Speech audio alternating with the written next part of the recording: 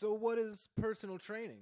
Okay, so personal training, it kind of depends who you ask. Here's my opinion, okay? A lot of people would say today, in 2023, that, a trainer has to be a lot more well-rounded than they used to. But I've also heard, I had someone say to me one time, I asked him if his trainer had him doing any stretching or cardio, because he said he was doing a lot of kettlebell-specific strength training. And I said, okay, well, what else are you doing? And he's like, well, we don't do anything else. I'm like, what do you mean you don't do anything else? He's like, well, if I wanted to do cardio, I'd hire a cardio coach. If I wanted to do mobility, I'd hire a mobility coach. And I was like, what? Like, do you not just understand how health and fitness work? So let me explain that. So there's a difference between health and fitness, right? Health is the foundation. Like, you can't really be fit if you're unhealthy. And so there's a good quote where, the person with their health has 1,000 goals, but the person without their health only has one goal. And that, of course, would be to have their health back.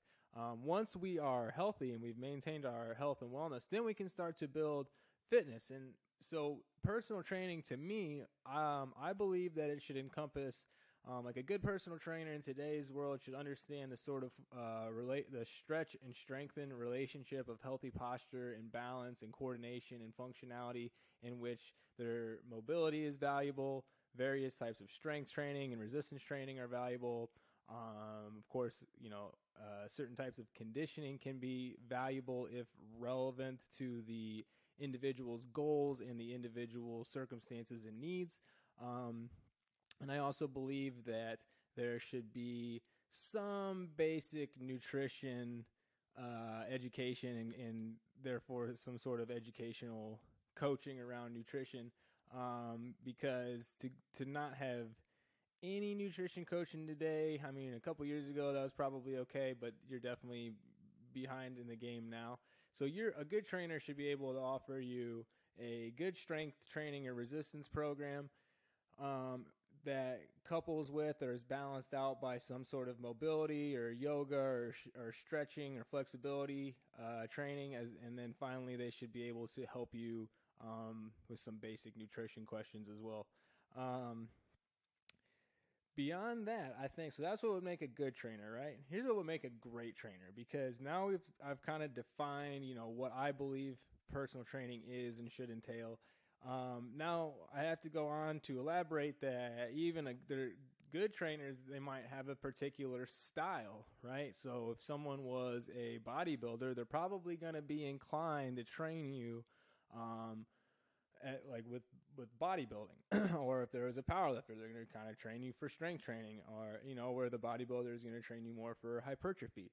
If you have a CrossFit trainer, they're definitely going to focus more on functionality. So those can be all good trainers within the basic premise that they need to be able to focus on strength and functionality, mobility, and basic nutrition. Okay.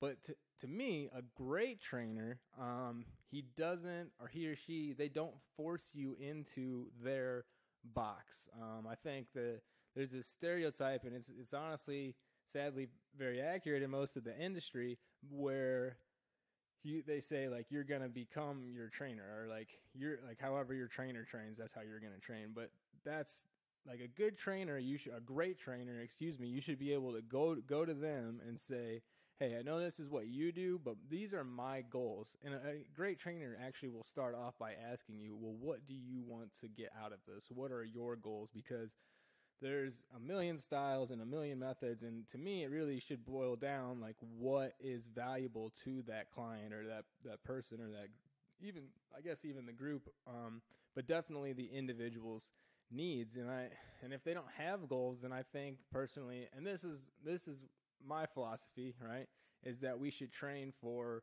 a sort of, like, look at outside at everyday life. That is the wild, okay? And you have to be able to survive and thrive in the wild.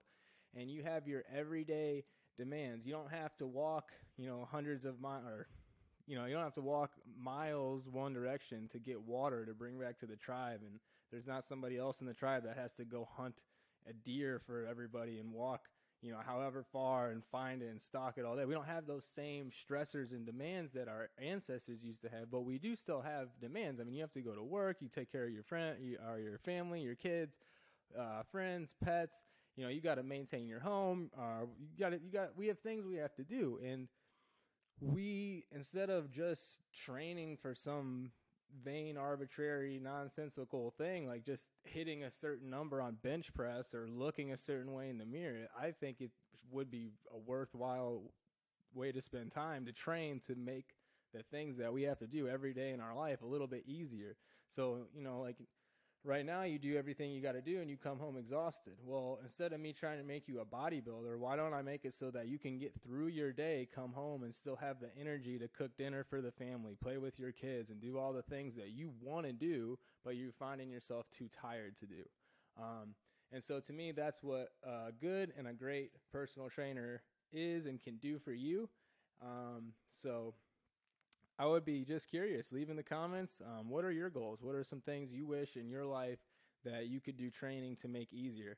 And if you're interested with working with me, head over to hdscoaching.com, and I'd be happy to hear about your goals and see what we can do to make them happen.